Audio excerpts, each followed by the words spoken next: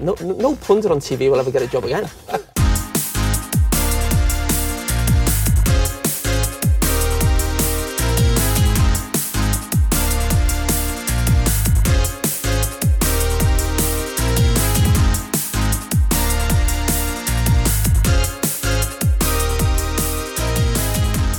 Dreadful.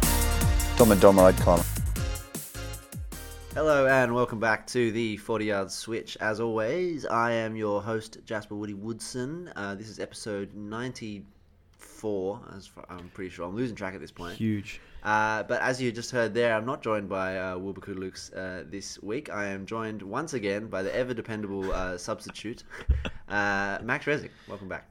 Thanks, Jasper. What did you do for the 50th anniversary? I have no idea. Are you going to do something for the 100th? You should do like a video. Yeah, no, there may or may not be a new logo coming out. Oh, that's the 100th and celebration. And I'm hoping by the time we release the 100th, the season's finished, so we can do like end of season awards. And yeah, that's awesome. You should do a video. And I probably want to do some like sort of ranking tier list, some sort of viral shit. You know, you should go back and do like your top 5 favorite episodes of the 100. Yeah, true. And like play the best clips of them or something like that. Yeah, that'll be hard to go through. But yeah, I'll give it a crack. I can definitely remember episodes being good, but like listening back through them is always. Maybe you should it's a hard listen. That's maybe for sure. You should get a special guest like I don't know, Max like Resic? Thierry Henry or Wayne Rooney or something. Yeah, I'll just hit him on speed. Just Twitter. Don't worry about it. But yes, plenty to get through this week. Another dramatic week in the Premier League. And looking ahead at the end of the episode, we'll look ahead to midweek next week when the Champions League semi-finals kick off, which will be 2 very tasty matchups for different reasons.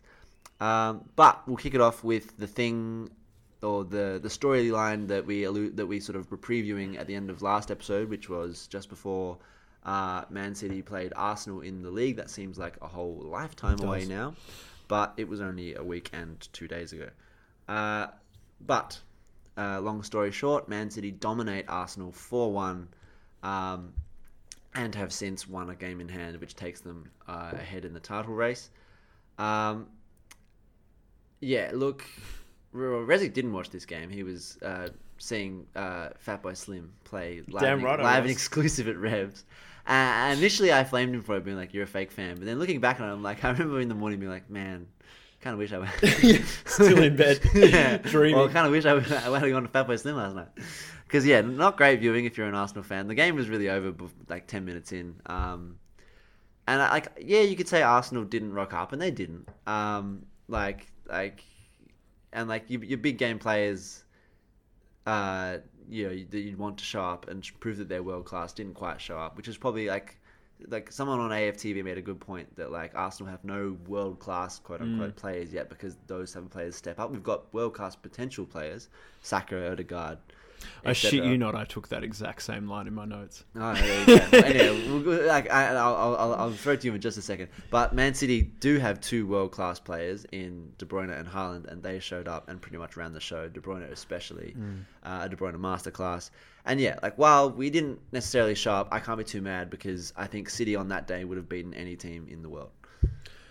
Agree. And I thought it was interesting looking at the team stats the next morning of, shots, City 14, Arsenal 8, shots on target, City 9 of their 14, which is incredible, to Arsenal's 2 shots on target of 8.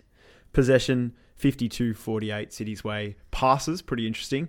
City 496 to Arsenal's 457. Pass accuracy, 85% versus 84%. 13 fouls apiece. City only had 1 corner to our 3. So on paper, other than shots, which is obviously where it counts and where City it looks is so even, crucial. But I feel like more and more stats like that can never really show the tail of the Well, tape. it can't because it was 4-1 and the game was over in 10 minutes, right? Yeah. Like, that's the difference. But when you look at it on paper, it's kind of surprising considering how poorly Arsenal played and how dominant Man City were. You wouldn't think that. Yeah. Whereas usually in games like this, you can go look at these stats and go, oh, wow. It was end-to-end. It was end-to-end. But I think you're right. Like, there was so much optimism and talk about how we wanted the team to play with bravery, no fear, Arteta saying the right things. And we just unfortunately didn't see any of that. Watching the game on replay, emphasis on replay, because I was still out when the game was on, we didn't see any of it.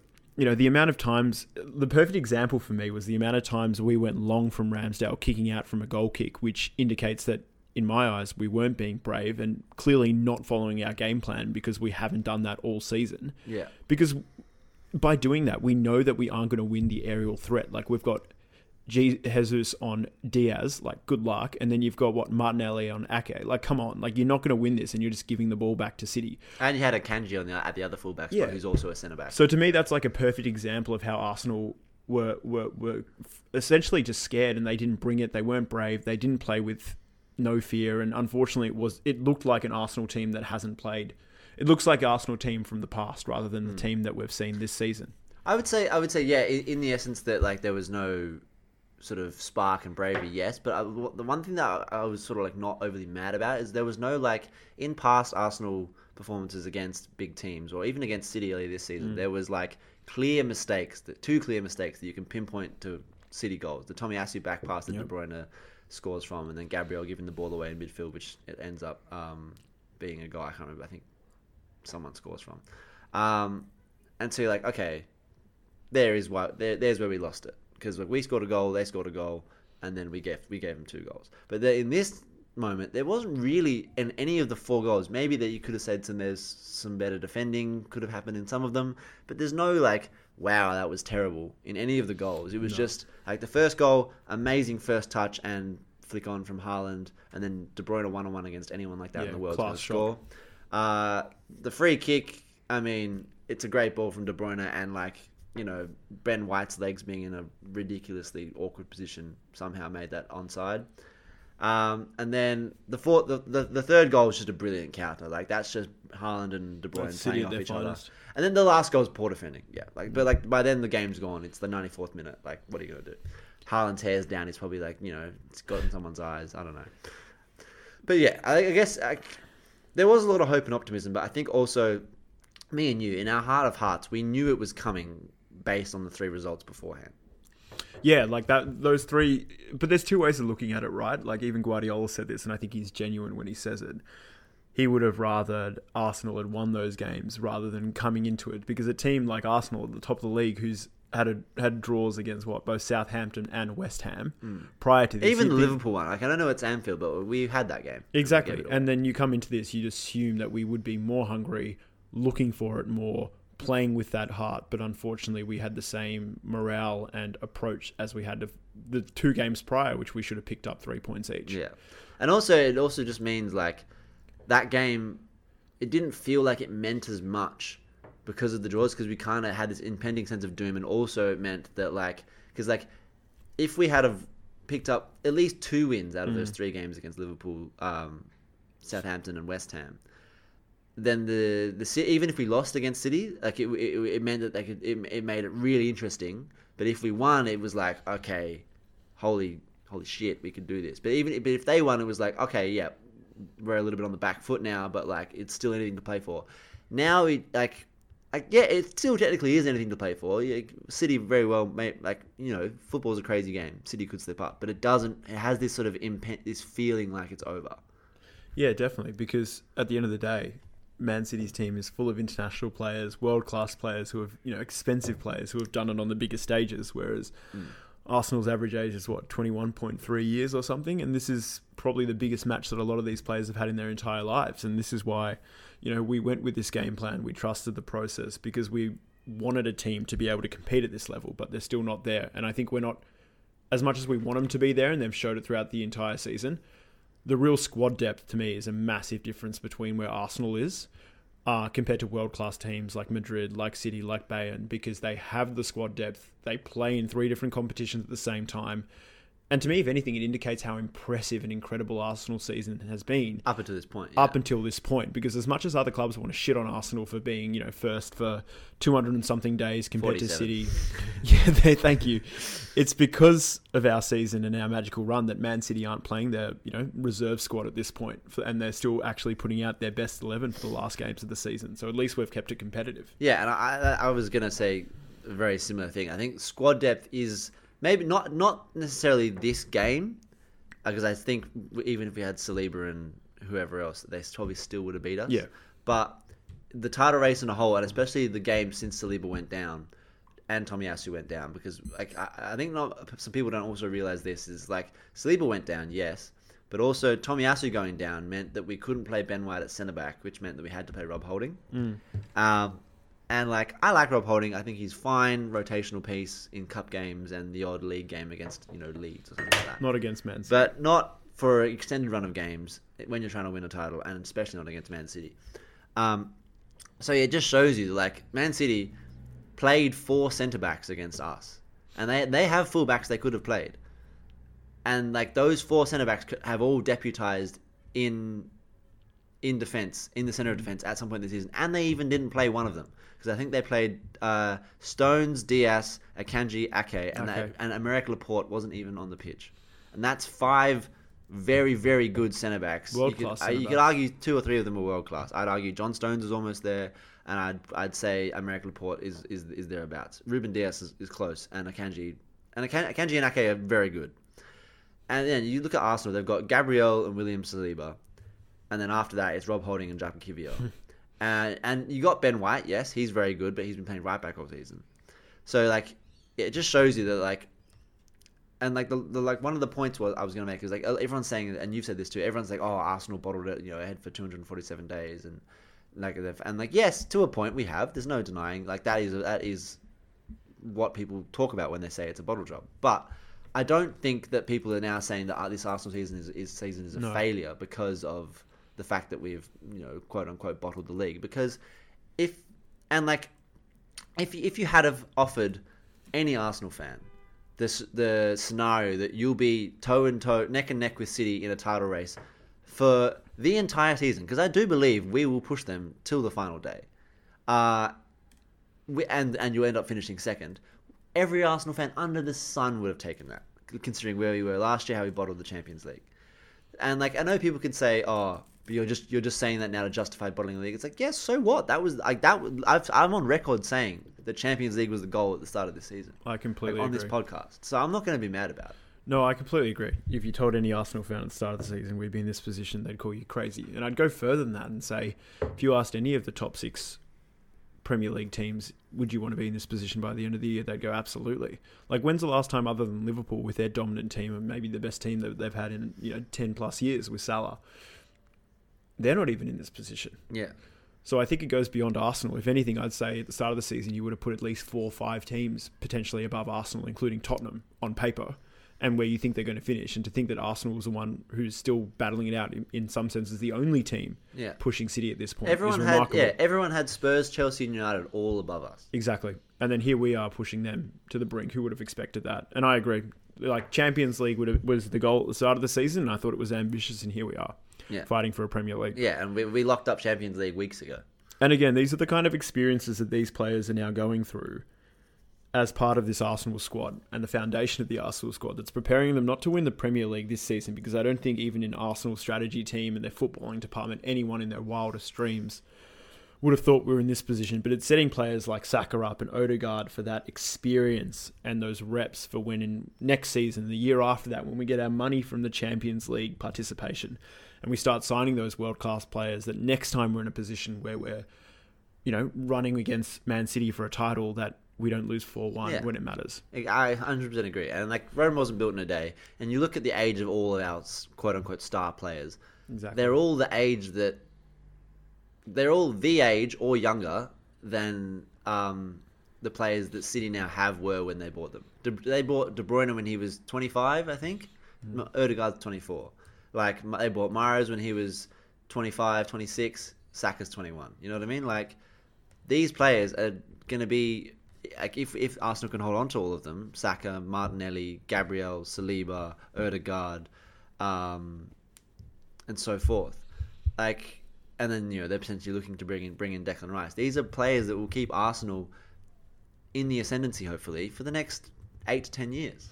Well, I think that's what the plan is. And, even bringing up City for a second, their best players now, to be fair, yes, they were competing on the world stage at their previous clubs, but they didn't have, like, Champions League glory. They weren't winning titles, and players that come to mind are like Kevin De Bruyne. Like, yes, he was world class, but he hadn't, like, won trophies on a world stage. Players like Ruben Diaz. I'd argue that he wasn't quite world class yet when City bought him. He was in the ascendancy to be there, but, like, Pep Guardiola turned him into a world class player. And the same for players like Ruben Diaz, right? Comes from Benfica. to be one of the best centre-backs in the Premier League in this Man City team. And why? Yes, he was already going to be, like, he was on the ascendancy, had that potential. But it's getting put in that Man City system. And I really feel that Arsenal now, with this foundation and now the milestones that we've achieved and the success we've had this season, is we are slowly but surely building that same foundation when we bring these next sort of set of world-class players in. 100%. So yeah, disappointing, but the future's bright. The last thing I want to touch on before we move on is the treble seems to be well and truly on for City now, with the FA Cup final against United at the end of the season, Champions League semi-final against Real Madrid. You think if they win that, they'd probably win the Champions League. No disrespect to the two Milan teams, but that's just the way you see it.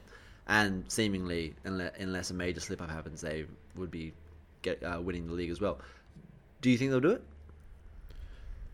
I think it's totally in their hands. Like, to me, I actually think the Man United, Man City FA Cup will be really, really... Like, that'll be a great game. Like, it won't be anywhere near the magnitude of, say, Real Madrid, Man City, which feels like a Champions League final rather than a semi-final for the reasons you've mentioned. But that FA Cup final at Wembley feels like it's a huge game for both teams. Oh, massive. Because Manchester United, despite having a great season under Ten Hag, considering where they came from last season, right? They were last season's Chelsea, is how I think about them. And not quite that bad. They were bad with 3 managers and stuff. It seemed like more shambles. The results weren't as bad, but they felt like they were in just as much Finishing shambles. Sixth is like, exactly. in the manner that they finished in. There weren't conversations last year that Man U were going to get relegated, or like potentially like there are with Chelsea punters talking about it as a joke. I mean, it's still mathematically feasible. Yeah, that's what I mean.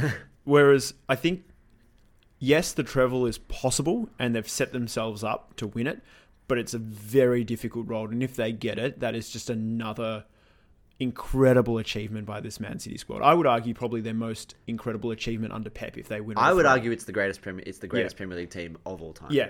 That's like, yes, Man United won the treble in 90 whatever, but I would argue this team would beat that team. Because they're beating Manchester United. And we know in the FA Cup, yes, it's still important, but it doesn't have the magnitude it had 20 years ago. Plus, Arsenal have beaten teams like Aston Villa recently. Some teams do end up squeezing through that realistically on skill really shouldn't be there. Yeah. But you're playing Man United, Man City, Manchester rivalry. That's a huge game if they win that. And then if you win the Champions League on top of it... You would have had to beat the best Champions Real League Madrid, team of all time. You know, who have won what? I think it's like 5 in 8 years or something ridiculous. Yeah. And then the Premier League, well, you know, they've gone neck and neck with Arsenal the entire season. And in most Premier League seasons, the amount of points that both Arsenal and Man City are going to finish on is usually enough to win it. Yeah. So that, again, I completely agree. If they win the treble, even if they win 2 out of 3, like, unstoppable force. Yeah. And an incredible accomplishment. Oh, incredible achievement. I think 2 out of 3, incredible achievement, and it's up there with one of the best teams of Premier League history. They win the treble, for me, and like, I don't know if this is a hot take or not, but I think that's nailed on the best Premier League season and team we've seen. To do it across 3 fronts like that, and you've had the City 100-point season and stuff, but if they finally break through and win the Champions League and also win the FA Cup and the league, that's the best team since Barcelona in 09, 010 or whatever. And I think, and I know we're going to touch on it later, so I'll just touch on it very briefly, but Haaland's first season at Man City, the potential that they win the treble, but also the fact that they've been led by this child, who's like 21 years old, scoring 50 goals, and in the first season at Man City, he's going to potentially have a treble. Yeah, well, that was going to be later, but we can actually talk about it right now. It makes sense to talk about it right now. It does. Since the Arsenal game, which he scored a goal, I think that was to equal the record. He's now gone on and that was to break the 38 game season goal scoring record, and then he went on and equaled the 42 game goal scoring record against Fulham, and then he's gone on and 50. He's gone on and scored against West Ham to break the 42 game goal scoring record previously held by Alan Shearer and Andy Cole. So yeah, in a 42 game season, which is 4 games more than the current amount of games, Cole and Shearer each had 34 goals in those seasons. Haaland now has 35 goals in 31 games.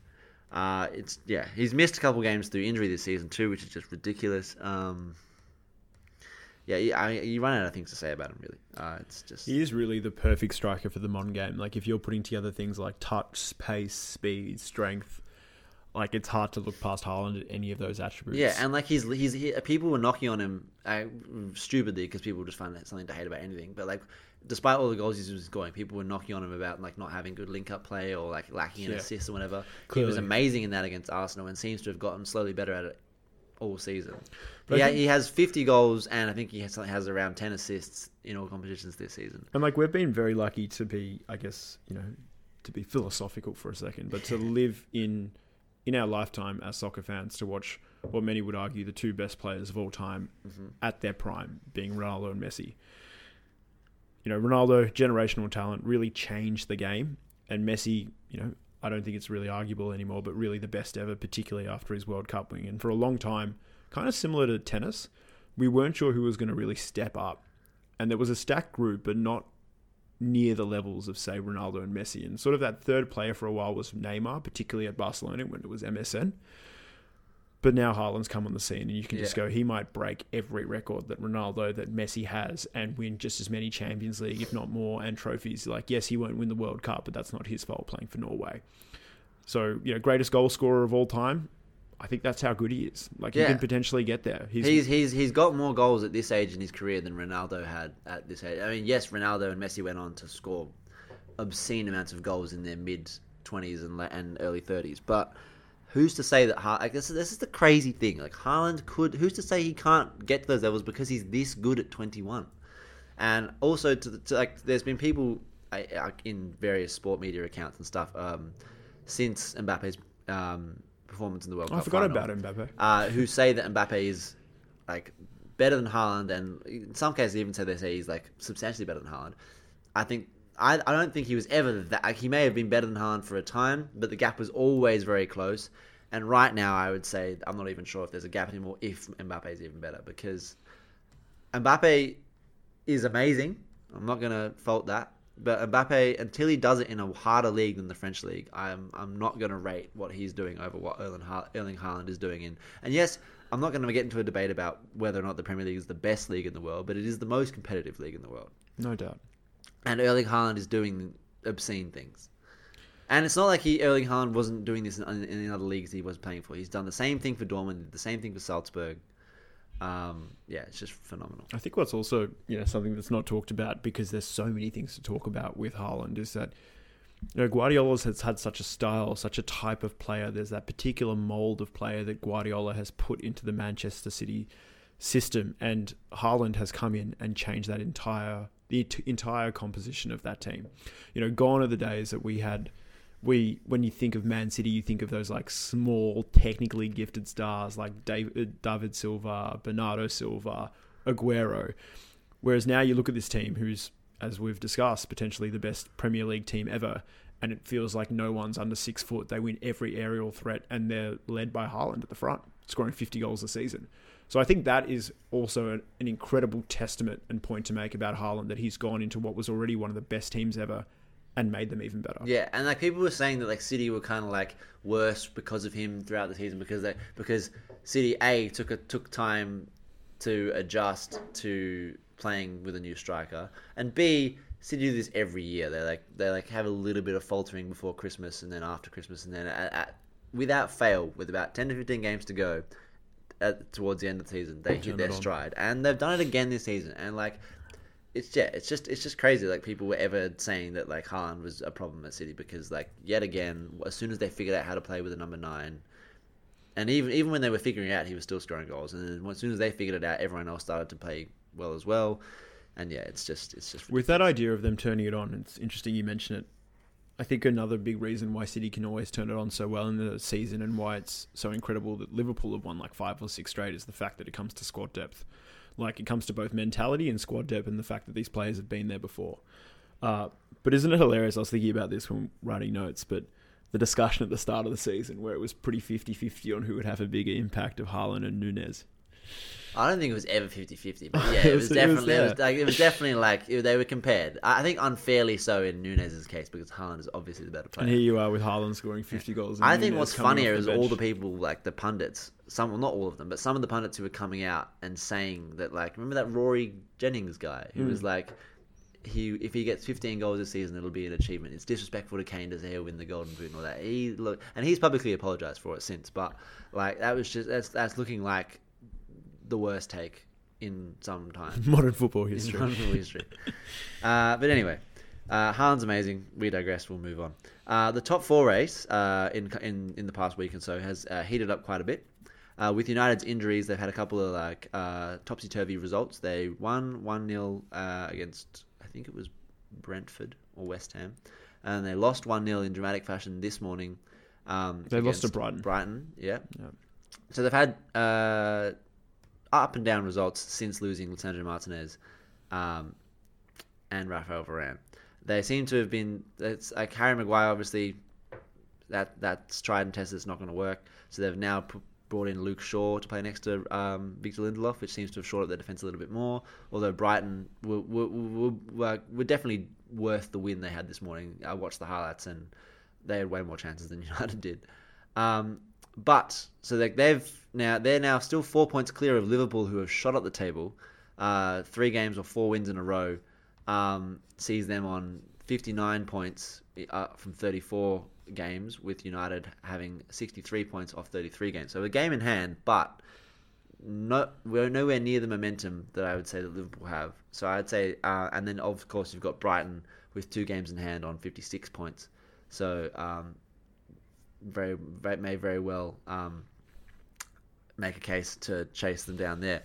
But for how strong and confident United have been in having that top 4 position for so long this season, it is looking a little bit under threat. No, and what's more interesting is the fact that 1, 2, 3 being City, Arsenal, and Newcastle all have 4 losses each. Yeah. Whereas you go to United at 4th, they've got 8, and Liverpool at 5, who have got 9 losses. And I don't know, if I look at this and think about the games left after having a look at what Newcastle, City, and Liverpool have, I think it's very likely that if I had to put money on it, I would say the top 5 finishes with Man City first, Arsenal second. I actually think Liverpool will finish third. Really? Newcastle 4th, and then Man United 5th. I think Newcastle will stay third, but I think, Liverpool will finish 4th and United finish 5th. I'm just like, you're watching Liverpool now, and I'm like, this is the team that I remember. Yeah, they're still a little shaky defensively, but they've got Diaz back. Like, offensively, they're firing instant impact. Yeah, they're firing on all cylinders. Another thing, just to touch on, it's not really top 4 stuff, but Tottenham have sliding very quickly down the ladder. To the delight of both of us watching Expressions oozing videos. Every week. He's a modern day philosopher, honestly. It's actually incredible. Like I think about it and I just go, does this guy write down like 1,000 catchphrases and he's ready to go with all of them? If it's off the cuff, it's so impressive. He's honestly maybe the smartest person alive if it's off the cuff. Yeah. Like, it is absolutely incredible. He can sit there for a watch along for Split 3 down hours. the middle like a divorce blood. So, like, legitimately. And I've watched so many of these extended videos of him, particularly live, and he just constantly comes up with new ones. And I just go, how are you able to do this? Like, you are by far the most entertaining person in football. Yeah. Like, I am more interested in watching an Expressions video than like half the teams playing the EPL. Honestly, he is a savant. He's a savant. And if I was BBC or any of these TV channels that are getting, lower ratings, people are, audiences are watching, they're listening to podcasts, they're watching YouTube. These channels are sometimes got more viewers than TV. How do you not give this man a show? Oh yeah, that armchair show they have with where they bring on random influencers and YouTubers that Sky have, where they're in the armchairs talking about. They should get him on for sure. Their ratings are skyrocket. Honestly, he's again, I hate everything about Tottenham, but he's hilarious. I rate Expressions. Yeah. But they so high. But they are, to his dismay, they are sliding down the table, level on points with Aston Villa, currently in 7th. And honestly, based on form, I would say that Aston Villa probably pip them to come the end of the season. Yeah. So I could see Tottenham finishing in 8th and missing out on all European football next season, which would be a ghastly underperformance. I mean, they're in shambles. It's kind of like it's not as bad as the Chelsea situation, but it really needs a. It's like when Pep says that sometimes you have to trade away your best players or some of your best players. Like, what's the name of the player that ended up going to Bayern from Man City this season? Cancelo. Unexpectedly, one of the best top class player, and he goes, if you want to continue to compete at a top level over an extended period of time, you have to make change. And sometimes that change doesn't make sense immediately, but it's about culture, it's about chemistry, it's about the locker room. And Tottenham has to be the most stale team in the Premier League. Oh, yeah. Like they've got to let Kane go. They should have let him go already. They have to but the reason they haven't, and I was thinking about why not, and like obviously there's the stubbornness, there's Levy, we know all about that.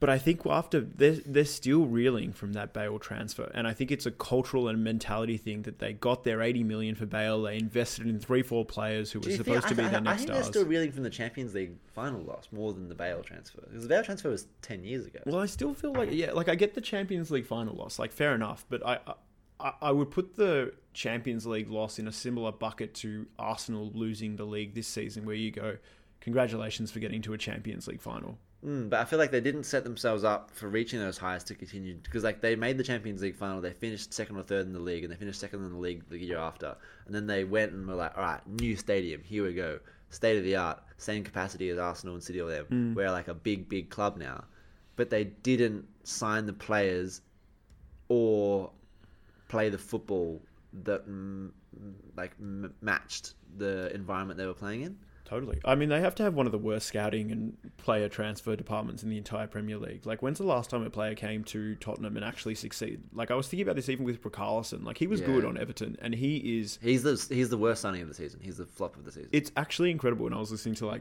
don't know what it was, a TikTok maybe, and I think he scored 4 or 5 goals this season. Apparently, he's taken his top off in the celebrations for 3 of them. Yeah, so he's only scored 1 Premier League goal this season, and he's scored 2 Premier League goals that have been disallowed, and then he's taken his top off both of them, and then finally scored one that wasn't disallowed, took his top off, and then Liverpool scored 2 seconds later and won the game. Well, this is what I mean, and I just don't think even if they sell Kane, it's a culture shift. If you're a Tottenham fan, you would have no faith in your club signing players that take you forward. So you have to put all your faith in a manager, and I don't think they. Like, which manager is going to want to go there after having managers like Pochettino, like Mourinho, even like Conte, who have, succeeded at the highest levels, and they come to Tottenham and they get absolutely destroyed. Like, Tottenham is the only club I think Mourinho's managed in top-class football that hasn't won any trophies. So it's not a very appealing job. No. And, it's a poison chalice, for sure. You would really look at them and you go, your best way forward is to do the Arsenal and tear it down, sell players, even if you don't get the right value for them, and you have to sell them under market rate. Yeah. Because that's what you need, because there is no way that there is a successful strategy here in place if you continue what you're doing. If you think about it, it's actually quite like the similarities in the situation compared to Arsenal back in 2006-07 and Tottenham in recent years is quite similar. Like, not quite, they don't quite align, but like Tottenham made a Champions League in 2019 and then got a new stadium and then have a kind of like on a downward turn.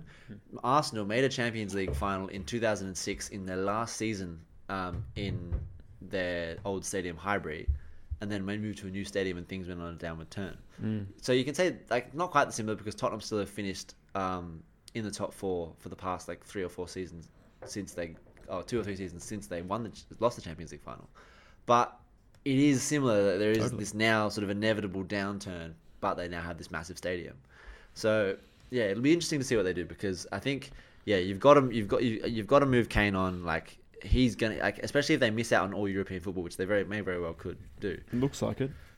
I think they should just, whoever manager they should sign, they should be like, this is a project. We're rebuilding. Roy Mason, fam. Yeah, apparently they're interviewing Xabi Alonso, who's revamped by Leverkusen this season. Apparently they're still talking to Julian Nagelsmann. I don't know why he would take that job. And yeah, I think they need to get rid of Kane. If Son doesn't want to hang around either, because he wants to play Champions League football, I would get rid of him too. But he might want to hang around. And then just invest the money properly. And I know that's like obviously it's easier said than done, but right? I don't know, because they won't get as much money from Kane this year as they would have last year because he's on the last year of his contract, but they'll still get 80 to 100 million for him. Where So would he even go though? Man United, 100%, I reckon they'll get him. Yeah, that makes sense. They'll try and Doesn't get it? him.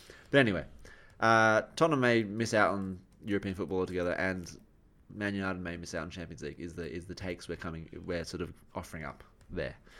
Not speaking of anything, I don't have a good segue for this, but Which one are you going to? I'll think of one. Jude Bellingham. Well, Jude Bellingham is definitely not going to Tottenham. Yeah. And it doesn't look like he's going to go to any other Premier League team either, because Fabrizio Romano has reported that Real Madrid are seemingly closing in on the signature of the 19-year-old English midfielder from Borussia Dortmund in the off-season. It seemed like it was only ever going to be Madrid or Man City that were in for his signature, because Liverpool couldn't afford it and didn't really want to afford it, and Man United have much more pressing needs. I mean, good for him, first and foremost. He deserves a move to a big club. But, gosh, you just get a little bit sick of Real Madrid just every couple of years being like, yep, we'll have that next superstar. We regularly disagree on this, similar to our Manchester City, but I fucking love it. I love it. You love it, yeah. I don't hate it because of them taking the best talent. I think that's great. I don't like it because I just don't really like Madrid. Well, what do we know? What we know so far is that they've almost agreed personal terms. And they're working with their chief scout to sort that, and they've accelerated the discussions. And I think a meeting was scheduled the other day to get agreement from Dortmund, although no fee, I don't think, has been settled. I'd love to know how much he'll go for. Will he be the most expensive signing? Probably ever. Nah, because remember how much Neymar went to from or Barca even PSG? It could be there. That was 100. It was 212 million or something like that. But also making this announcement at this point, Real Madrid, before their game against Man City in the Champions League, it's a very strategic. It's very strategic timing, I think, for this all to happen where it's happening. Why? Because if they lose, they can be like, oh well, we've got Bellingham next year. So well, that too, but also the fact that Borussia's aren't they closer than ever to potentially beating Bayern in the league? That's a good question, actually. I'll get it up. Yeah, I know they have been close, but I'm not sure if they've dropped off at all. I'm pretty sure it's neck and neck but they had a lead. 62 points to 61, both 30 games played. And who's on top? Bayern by 1 point. Yeah. And they've both been pretty poor. But this has happened in recent seasons as well in the Bundesliga. Yeah, and then they fly away with it. Sort of fade towards the end. But for Madrid, there is a succession plan in place, right? Yeah. As well as some short-term thinking involved with players like Toni Kroos and Modric being 33 and 37 respectively. But, unlike what we were talking about with Tottenham, another segue, with how poor their transfer approach and strategies have been, Madrid smacks every young player transfer out of the park. Different circumstances, but yes, different circumstances, Camavinga, Vinicius, Rodrigo, I'm going to butcher his name. Yeah, thank you. These players are all world class, and I'm not saying they weren't world class beforehand, but similar to Man City, you put any of these players in a system and they go from being on the cusp of world class to world class. And if I was Bellingham, out of all of these world class clubs, I would want to go to Madrid too. It is the easiest sale ever, Madrid, because how can you say no? They've got 5 Champions Leagues in 8 years. No one cares whether they win the La Liga really or not.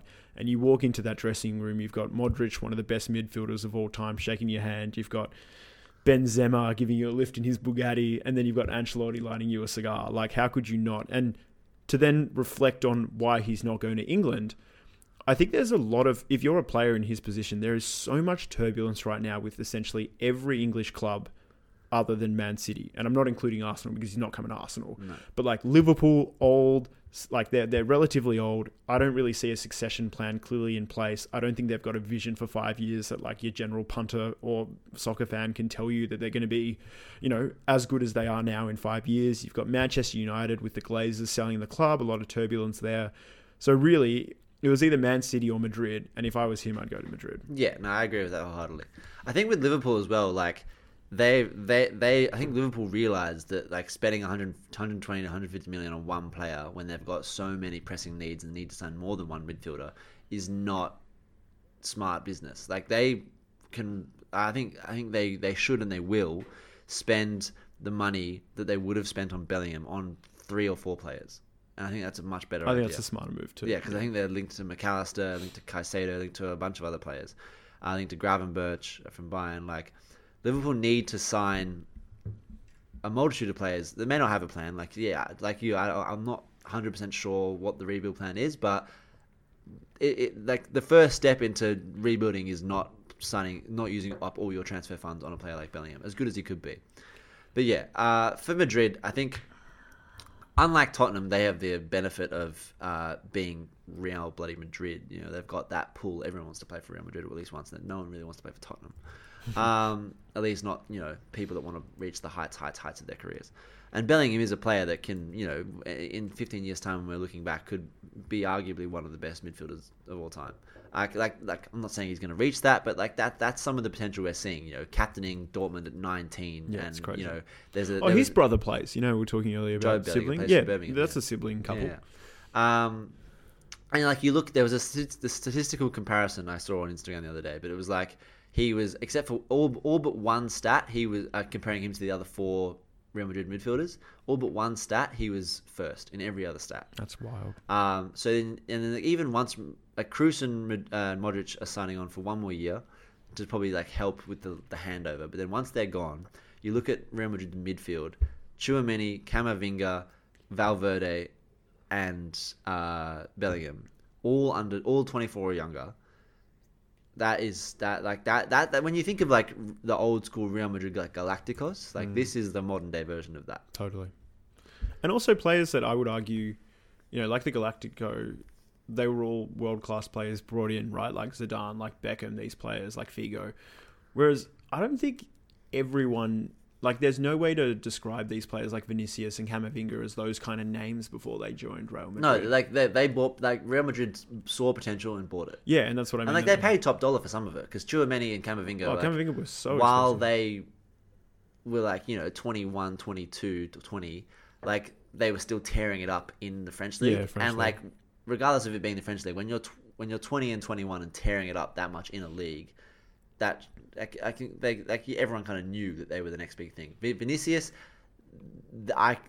is. I think I have to credit Real Madrid's scouting team, because when they bought him, he was 17, and then he's been there for 3 years now, or 4 years, and he's still he came into being so raw, one of the best one-on-one dribblers in the world. But his end product was not garbage, but not good.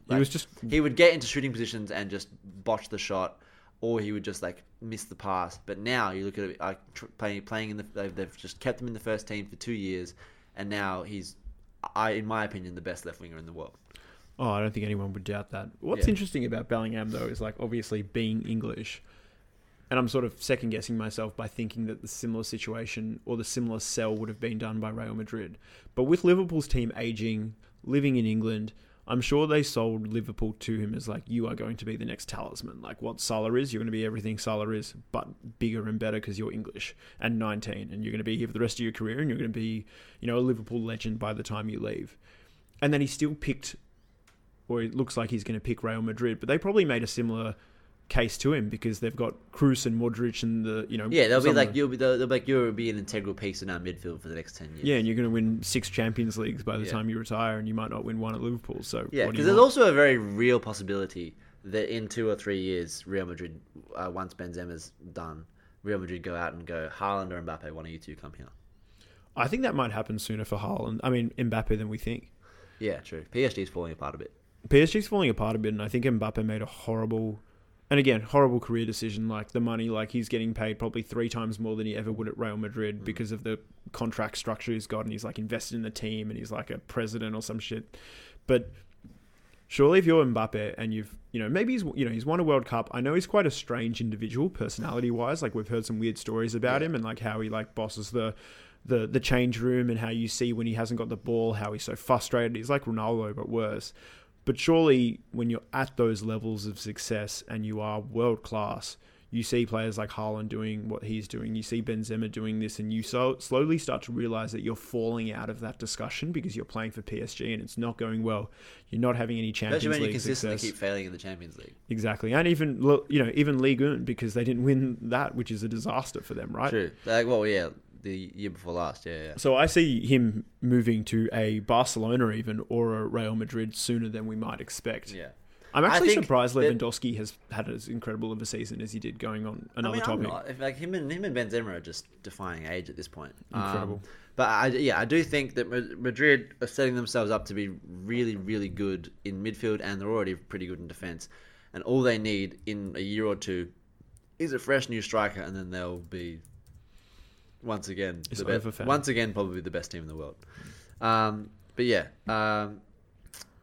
At least I'm also kind of, to finish on this Bellingham thing, I'm just kind of glad that it's kind of being almost finalised before the off-season's even started, so we don't have this constant back and forth about where he's going to go, because that just gets tiring. But I do believe the figure will be in excess of 120 million. Lot of bands, fam. 10 band, 50 band, 100 band. Fuck it, man. Let's just not even discuss it, man. Little Drake reference for those listening. FYI.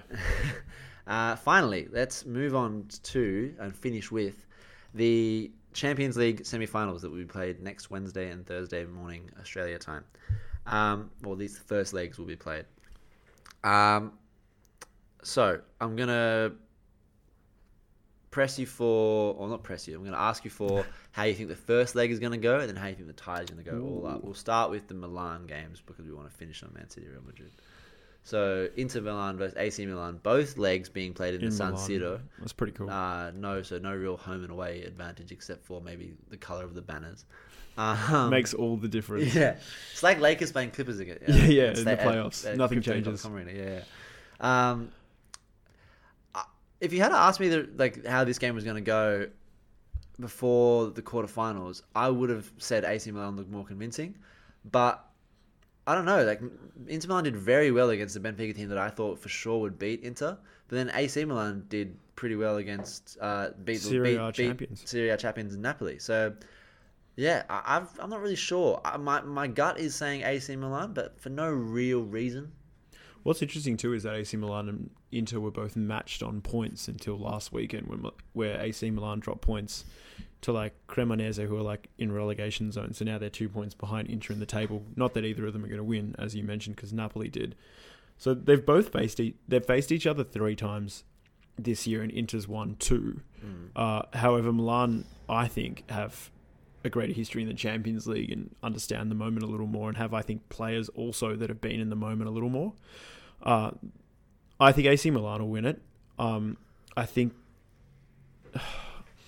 the reason they're doing so well is they've got just these dynamic and explosive players like Brahim Diaz on the left, then you got Leao on the right. Yeah, and Rafael Leao could be the X factor. They're just they're just really edgy, and you've even got Giroud up front. And you go, how can a player like Giroud be playing in the semi? How can he be starting for a semi-final Champions League team?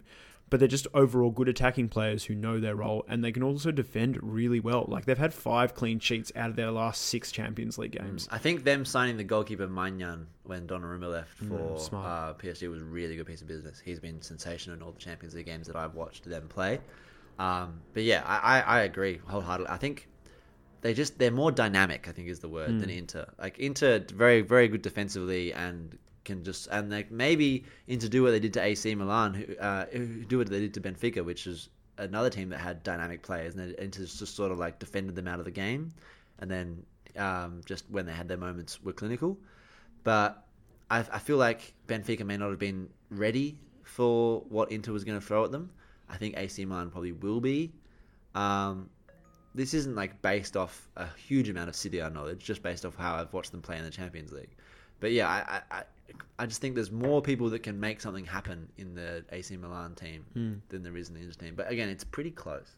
It's amazing how both teams have a out of their prime centre forward, being Inter with Dzeko, who's playing every game for them and playing well, and then you've got Giroud for AC Milan, who are probably both at very similar stages of their careers, and both probably would never have visioned at their age and where they are at their careers to be starting for semi-final Champions League teams. It's pretty incredible. Both kind of criminally underrated players throughout their career. Absolutely. But even you look at Inter's squad, and I think this is also a reflection of just Serie A and the financial woes that their teams have had, and also makes it incredible that 2 Italian teams have made it to the top 4 Champions League teams. But Inter's throwing a squad out there with players like Dzeko, Mkhitaryan, even to a sense Brozovic, who these guys are you could even argue 5 years out of their prime, and still winning games and winning Champions League rounds of 16s and quarterfinals against very good opponents. So it's very impressive considering the age, the potential, where these players are at in their careers. They're somehow banded together and made it work to the point that they've gotten into Champions League semi-finals. I think they're just like, you just got to point it to, like, I think just managerially really well drilled. Very well drilled. Both teams. Yeah. Both teams. Although I will say, like, outside of Napoli, who is a good team, but like maybe didn't play that well in the games against AC Milan, both teams haven't had there's absolute credit to where they are, but they haven't had like a super hard run where they've like upset a big team. You know what I mean? Like, Inter beat Porto and then Benfica, AC Milan beat Spurs, and then Napoli. It's not like they, either of them knocked off a Bayern or knocked off a PSG or knocked off a, someone else. Completely agree, and that's why. But it's still impressive. But that's why we're saying that no matter which one of these Italian teams come out, they're not going to win the It don't matter. Yeah. So then, okay. So to wrap up this half of the draw, first leg, which is technically the AC Milan home game, who's 1-0 AC, and then overall. I think overall, one game will be a draw, and I think AC Milan will pull one game out, and I don't think it'll be a high score. So no extra time or penalties in the second leg? No, I think it'll be like 1-0, 1-0. So 2-1 over. Okay, great. Yeah, I like that. I reckon I'm gonna go 2-1 in the first leg, and 1-1 in the second. Because they haven't been. I think there'll be a few more goals just because people don't expect there to be goals. Because they haven't been very high-scoring games, right? Like, Inter and Benfica was 3-3, right? Yeah. But then Napoli-Milan was 1-1, and then in the first leg it was 1-0. Yeah. And in the first leg, Inter actually beat Benfica 2-0, and then it was 3-3. So Inter's been scoring and conceding goals, whereas Milan's been barely scoring, but also not conceding to 5 clean sheets in 6 games. So it'll be interesting to see whether it goes more goals or less goals, considering both teams are coming from a. But I do like your take of it being one game win and 1 game draw. You never really want to vote for penalties, so I never really or extra time. But I'm going to go full 90 both games. Milan to win 3-2 on aggregate. You're going 2-1. All right, the big one, the biggest 2-legged tie of the season. Man City versus Real Madrid. The first game. The first leg is in Madrid. It's just such a fascinating matchup, man. It's just the pièce de résistance of European football. Like, it's amazing. If you're a soccer fan, you have to be watching this game. Never, not all season except for even more than the Arsenal City game, because I was so nervous. As diehard Arsenal fans, I completely agree. I'm more excited to get up and watch this game than I. To me, this is as close of a club game as you would get to the World Cup final. Oh yeah. Like, there is no. It just sucks. It's not in the final. Yeah, I hate that. It does suck. Well, look, Madrid would be probably hoping for a better result than their 2-0 loss to Real Sociedad the other day. Yeah. But matches with Madrid have tended to be sort of these high goal, engaging encounters with heaps of goals. Like, I think over the last 6 clashes. You look at the 4-3 against City in extra time last season. 6 clashes, 20 goals recorded for the both sides combined where Madrid's playing someone. So it's an average of like 3.5 goals per game. And 12 of those have been, so 20 goals and 12 from Real Madrid. But that's a huge amount of goals being scored. And then on the Man City side, well, I mean, we know where Man City is at the moment. They're averaging like 3 goals a game at the moment. And they've only had 4 goals conceded in 6 games. Yeah. So whereas Real Madrid... And you look at the quality of some of the goals that they've conceded. Like the goals that Fulham scored against them, like that was incredible. Like... the way he brought that down and volleyed it, and then I can't even remember the goal that Arsenal scored, but I'm assuming it was. Oh yeah, very unexpected. Rob Holding falls from a corner. When they're games that are this close, and again, I'm not a betting man, but I like to look at what the betting odds are just to see if my opinion is validated by the statistics and the algorithms that go into betting. Yeah, and the best odds are for Man City to actually walk away with a 1-0 win. Oh, really? Which I thought was I'm just surprising. saying that the odds for them to win it are better than Real Madrid or a draw. So I, in my heart, think Real Madrid will win this really tie. Oh, in this tie? No, I think they'll come out into the final. They'll Oh, beat really? Man City. Really? overall. You think Man City won't make it the whole way? No, I'm thinking Madrid will still get above them. Just with the again, I think the They seem mentality. to have some sort of Champions League hoodoo as well. Yeah, and the fact that they've won 5 in 8, Manchester City's never won it, and yes, these players are world class, as has been shown in the Premier League of late with Man City. But I think the sort of professionalism and the Real Madrid mentality of we've been here, we've done it, we've beat everyone before, means something when the teams are this good on paper. I agree with you, almost all to a point. The difference, I think, and I know it's an easy point to make. The difference is Erling Haaland. Yeah. I think it was so close last season without Erling Haaland. They took him to extra time, and it was a 5-minute moment of madness that let them back into the game, and they were 3-1 up. I just think City. I don't reckon that moment of madness happens 2 seasons in a row for Man City, and B, there's just that extra bit of whatever. It doesn't even need to be an amazing goal, but Erling Haaland just finds the back of the net, and I just think that when you need a goal, he'll get you a goal. Element of his game is just what will be the difference. I don't know even if it's just one goal, or even if it's just when he has a penalty, you're almost certain he's going to score it, just because his technique on penalties is amazing. So I just think that he's going to be the difference. He doesn't even necessarily need to score he didn't up until the 94th minute against Arsenal. It was him facilitating.